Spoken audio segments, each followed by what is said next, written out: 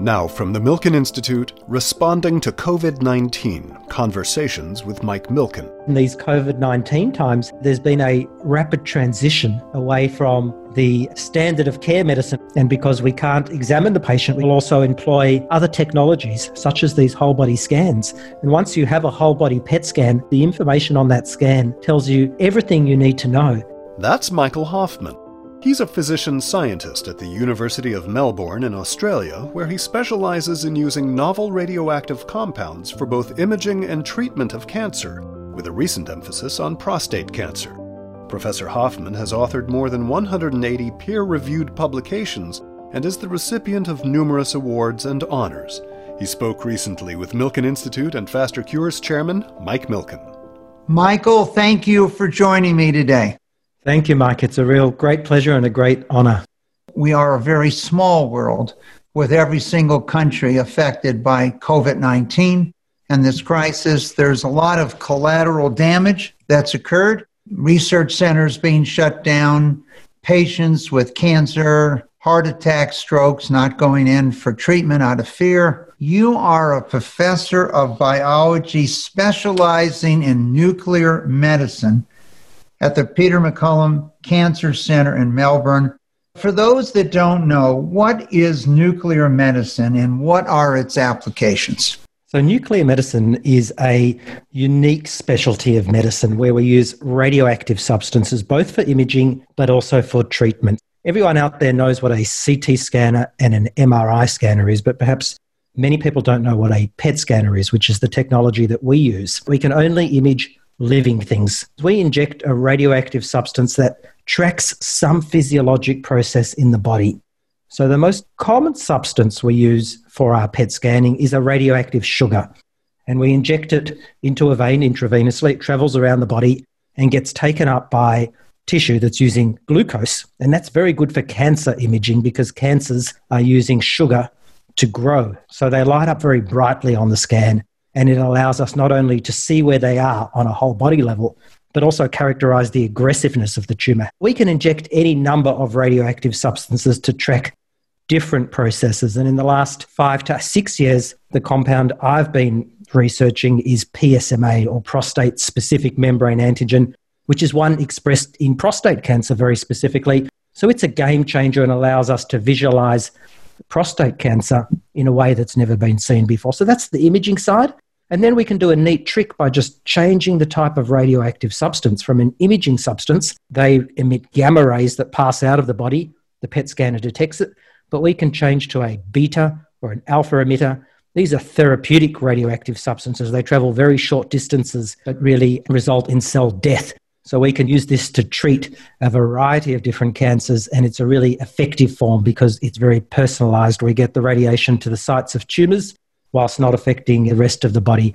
So it's a unique way where we can both image and treat using the same processes. Growing up, I don't suppose you dreamed of becoming a nuclear medicine investigator. How did you find your way into this research? My parents were an early adopter of personalized computers in the home. So when I was in grade 2, I think, back in 1982, and my parents bought a Tandy TRS-80 with 4 kilobytes of RAM. And I learnt to program in BASIC, I think around the age of 8. And that fascination and sort of self-education with information technology really continued to my 20s when I was in medical school. And at that time, I was making web pages, but this was in the early days of the internet when the average person on the street had no idea what the internet is. I trained in internal medicine initially and then happened to be in a hospital that had a large nuclear medicine department. And it really got my attention because I thought here is somewhere where I can combine my skills in information technology and IT with medicine. And that's something I was looking for. So I drifted towards that, and it's been a great journey. I go to work most days and think I have one of the best jobs on the planet. Now, you had this love for programming, a love of technology. How did that translate into medicine? Not everyone who is a programmer wakes up one day and says, I want to go into internal medicine. It's hard to point exactly what it was, but it probably relates to perhaps family heritage. All 4 of my grandparents lived in small towns in Poland, and then their lives were really ripped apart when they were in their adolescent years. Rather than going to school and being educated, they were actually shipped off to concentration camps where they lived in really appalling conditions. And most of their parents, brothers and sisters actually were murdered in the Holocaust. But all four of my grandparents survived. But as I look at my family tree, actually about 90% of that generation were annihilated in the Holocaust. So to some extent, it's a little bit of a miracle that I'm here today. But all four of my grandparents have survived. They ended up in displacement camps in Germany after World War II ended, and they went to various parts of the world really as refugees, wherever they could escape to. At the age of 15, my grandparents were really lacking the basic things of life, such as shelter, food, education, friendships, freedom. I think medicine encompasses some of those basic elements of life when you want to give back. So some of those elements probably brought me towards medicine. I think I was also just fascinated by the science, looking at biology. It looked like a really interesting career to study. I had the freedom and the ability to do that. The rest is history. One side of my family also died in the Holocaust and was from Poland also. And so it's interesting when we think of the immigrants, their life, their children, their grandchildren. How have your children reacted to the coronavirus pandemic? How have they adjusted? I have 3 children aged 9, 13 and 15, and they've adjusted pretty quickly. Children are amazing. They adapt probably much faster than most adults. So their school was closed for periods of time, but it was only closed physically because they continued online education using Zoom and other electronic platforms. And it was quite remarkable to watch the way classes transformed from a physical presence to using Zoom, where they could see all 30 people in the class and interact with them. So they start their mornings quite differently. Instead of hopping on the school bus, they can sleep in a little bit longer, which they absolutely love. And they can have breakfast and then they go back to their bedrooms and they sit on their computers and interact with their classmates, with their teachers, and they do a whole day of school electronically, and it's quite remarkable. I think their learning has not been impacted as much as you would think. But I think it is having implications for socialization, perhaps mental health, how they're exercising, not running around in the school playground at lunchtime. They're still within the confines of the house. So I think that's having some adverse consequences. I don't think it's a sustainable way for the future. So I do look forward to the vaccines coming and us returning back to normal life and going back to the schoolyard. But I think a lot of the rapid transformation of education and also in healthcare is here to stay in a very positive way. There's been a dramatic change very quickly. Otherwise, it would have taken a decade for some of these changes to occur.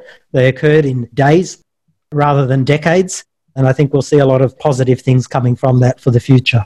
When people think of nuclear or radiation, they generally think of external beam radiation. I had external beam radiation in the late 1993 period, and it was new at the time.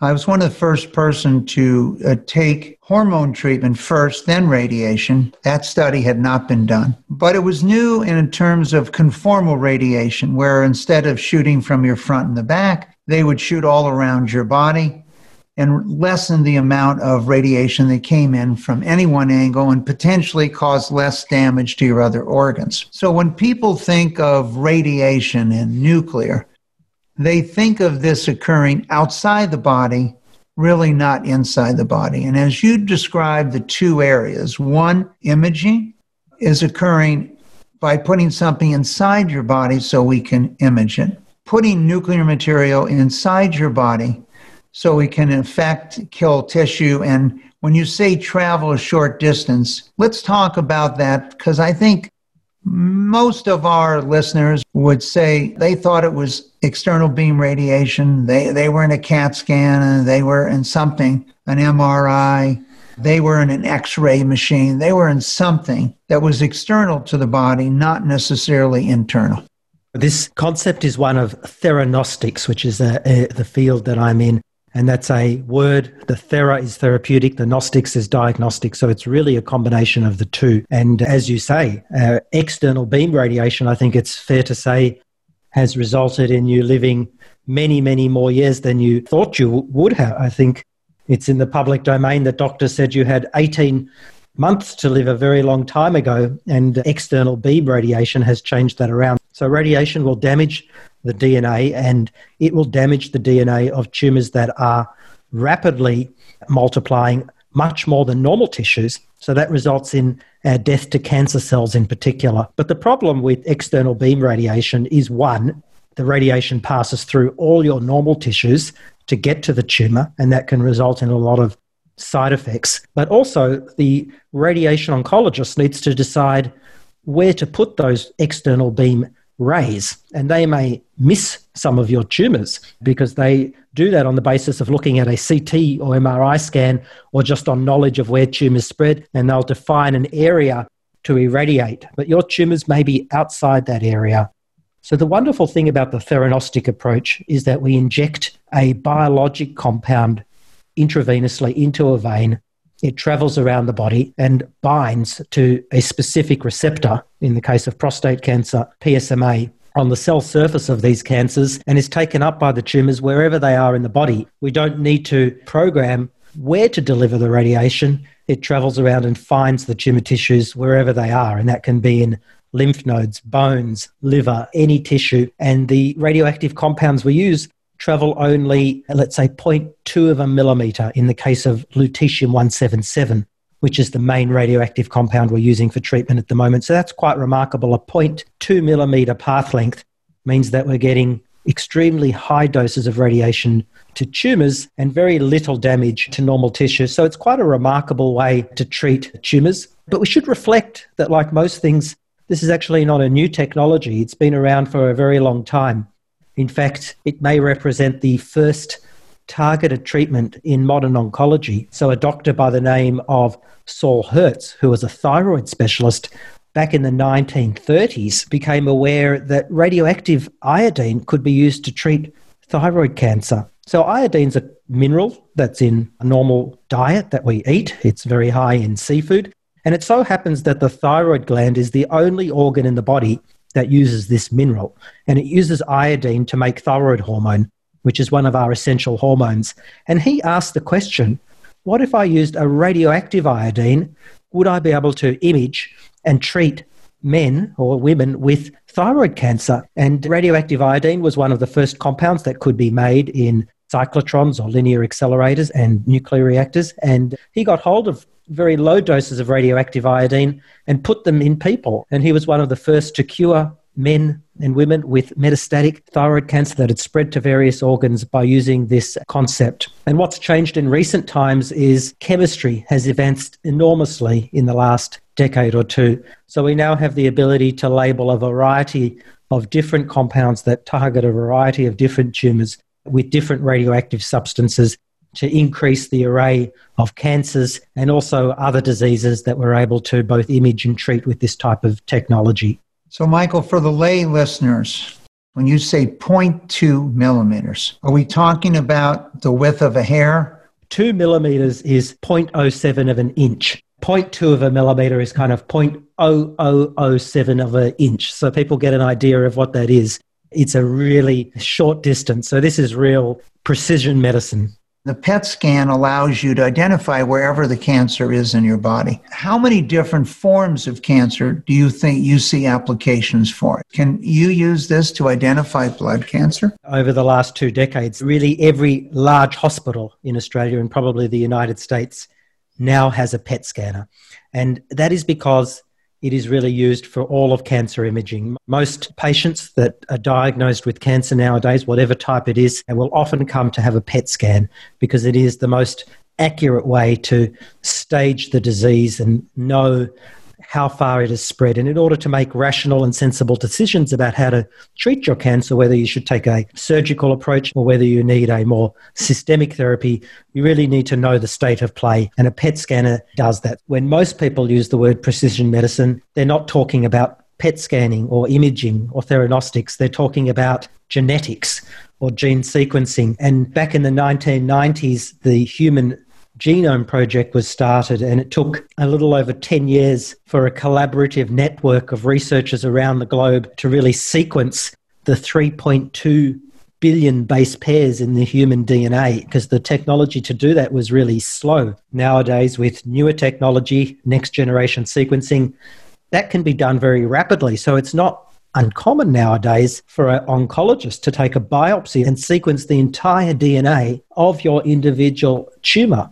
And that's what most people think of when they hear precision medicine. But the problem with that approach is that if you were to biopsy 10 different sites of tumor in your body, presuming that your tumor has spread to different sites, and you sequence it, you would find an array of different abnormalities and mutations at different sites. So just due to sort of Darwinian evolution, as your tumor spreads and evolves in different organs that it spreads to, the genetics of that tumor changes. So when you do a biopsy and sequence the tumor at one site, it's not reflective of what's happening at all the other sites. And one of the advantages of PET scanning is that we image the whole body, and we can often see that the level of sugar metabolism or the level of PSMA expression in prostate cancer differs at varying sites in the body, and we can visualize that and quantify it on the PET scanner.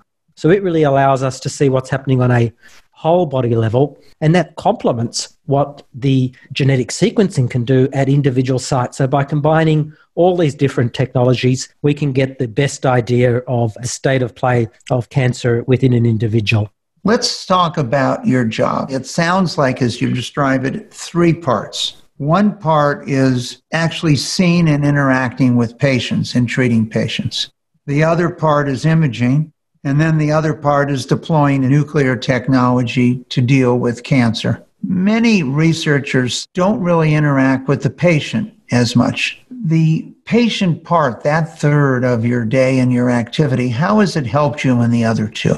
It helps enormously because it puts everything into perspective. It allows you to really understand and provide purpose for what you're doing, the ability to improve the lives of women and men who are presenting often with pain and poor quality of life, and use these treatments to improve their quality of life and extend duration of life is really humbling. And I think also for the patients, showing them their PET scans is an integral part of what I do. And often oncologists are not showing patients their imaging, and patients actually love to see their imaging. And sometimes it can be a little bit distressing to see how far the cancer has spread, but the patients still want to have that knowledge. And it's also good to reflect in these COVID-19 times how there's been a rapid transition away from the standard of care medicine, which has been go to the doctor, they take a history, they perform an examination, and then the doctor tells you what to do. I think that's changing very quickly. We're now doing telehealth consultation using Zoom, and because we can't examine the patient, we can't touch them because they're not in the room, we'll also employ other technologies such as these whole body scans. And once you have a whole body PET scan, there's not a lot of value often in doing a physical examination or taking out your stethoscope, because the information on that scan tells you everything you need to know. So the whole way the classic medicine history examination is giving way to a whole new form of medicine where we are using a variety of different technologies, not only as scanning, but also smartwatches to monitor various vital signs. Instead of physically taking your pulse, you can just look at your smartwatch or do an ECG in the same way. And we're getting a whole new set of data in which to make our decisions and decide what is the best treatment for the patient in front of us. And I think as patients are also becoming more educated, they want to be part of this decision making. So rather than the doctor making the decision on behalf of the patient, we're increasingly entering an era we already have, but I think it's going to become more mainstream, where the doctor acts as an advisor, as part of the patient team. And we share all the data that we're accumulating with the patient. We advise of the pros and cons, and then the patients go off and do their own research, as you did, and come back with ideas as well. And we become part of a team working on the shared goal of achieving the best outcome. The coronavirus, it's had a major effect in medical centers, medical research, medical care throughout the world. With many research facilities shut down, where labs and people interacting with one another. If I had walked in to Peter Mac in February through August this year, take us through your teams, other teams, treating patients. What's occurred? Peter Mac is a great facility because it's half hospital and half research facility, and the elements of that have changed. On the research facility side, because there's been a mandate that if you can work from home, you must work from home, there are less researchers in the building. Many of those researchers are at home doing their research. There are still some coming in to do essential research. Now, some research has been diverted towards COVID-19 research. That research is certainly going on, but it's fair to say that there are a lot less researchers physically in the building today. On the doctor side of things, I think the wards are still busy. Cancer has not stopped because of COVID-19. The number of people presenting to their doctors has decreased, which is unfortunate because people are presenting perhaps with later stage disease because they ignored their pain, hoped it would go away, were nervous to go to their family doctor because they didn't want to catch coronavirus as they went into those medical facilities. Nevertheless, our hospitals are still full and busy. Our PET scan volume has dropped maybe 10-15%, which is not a lot. It's fair to say that the environment is very different. Peter Mac has been designated as a COVID-19 free hospital. The Royal Melbourne across the road is dealing with all the COVID-19 cases, but the effect of COVID-19 is really palpable in Melbourne at the moment. We're in what the government calls stage 4 restrictions. We did very well initially. We got the numbers down very quickly. We had less than 10 cases diagnosed per day for a long period of time. But as the government eased those restrictions, the numbers increased quite sharply around 6 weeks ago, to the point where we had more than 1,000 cases a day on a single day diagnosed. So we went back into restrictions to decrease the number of deaths happening from coronavirus, which I think is really the appropriate action for government to take since life is so important. And, we're still dealing with the consequences of that and the flow-on effects that I think are going to remain with us for several years. We did a research study many years ago, and we discovered in lung cancer that it was quite often that you didn't get all the lung cancer. And the promise of the PET scan is being able to get it where it is. And the other promise is understanding that the mutations might be different depending where they are in the body, not homogeneous from that side. Once we combine the quality of imaging and the targeted, what we would call real precision medicine. How soon what you're doing and as a leader in the world, will we see it throughout the world? PET scanning and theranostics is exponentially increasing at the moment. It is one of the fastest growing areas in medicine. Some of my peers in areas such as anesthetics, where things have not really changed very much in the last 10 to 20 years. But in nuclear medicine, the stuff I did only 20 years ago is not being done anymore. It's all been transformed. Every 2 or 3 years, we have a new radioactive tracer to play with, both for imaging and therapy.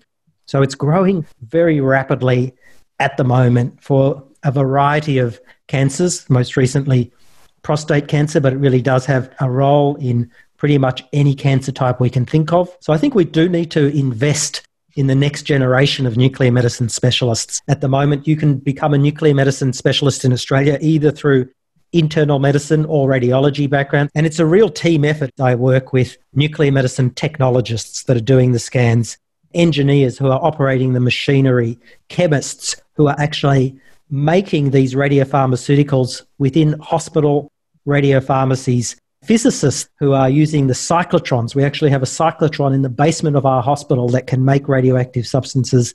And then to the nuclear reactor, there is one near Sydney in Lucas Heights that makes our lutetium-177. So there is this massive array of specialization that's needed in order to do what I do. It's not a single person exercise. So I think we need more investment in nuclear medicine in order to advance it further. There is not enough investment happening. I think the Prostate Cancer Foundation has, in my little domain of nuclear medicine and prostate cancer, has allowed it to flourish enormously, because you've picked up on this actually very early on when PSMA was developed almost 20 years ago to more recently where it's taken off in the nuclear medicine domain. And your foundation, through the leadership of people like Jonathan Simmons and Howard Sewell, have identified this as an area for prime investment and have really poured money into centres like ours that has enabled us to do the research and treat the patients. So you've been very active participants, not only by providing money, but also by linking researchers together. So one of the things the PCF leadership has been great at doing is linking me to other researchers around the globe that are into this domain to really progress what we can call team science. So that really enables us to proceed with quite a rapid pace and urgency, but we can always do better. So no doubt nuclear medicine is an area that's rife for further investment. Michael, I want to thank you for joining us today. I also want to thank you for the career path that you followed. Obviously, as you know, we fund in more than 20 countries, more than 200 academic centers, and it didn't take us very long to find this exceptional program that can change the world for cancer patients. We'll be following your research very closely and hope that eventually your discoveries and the way of treating patients can be found throughout the world. And I'd like to thank you, Mike, not only for the invitation to speak to you, but also for establishing the Prostate Cancer Foundation, which has really led the world in prostate cancer research. And you do it in such an active way rather than a passive way. And the global outreach and the rapid pace and urgency with which you do that is really very remarkable. So thank you on behalf of myself, but also all the prostate cancer patients and researchers globally.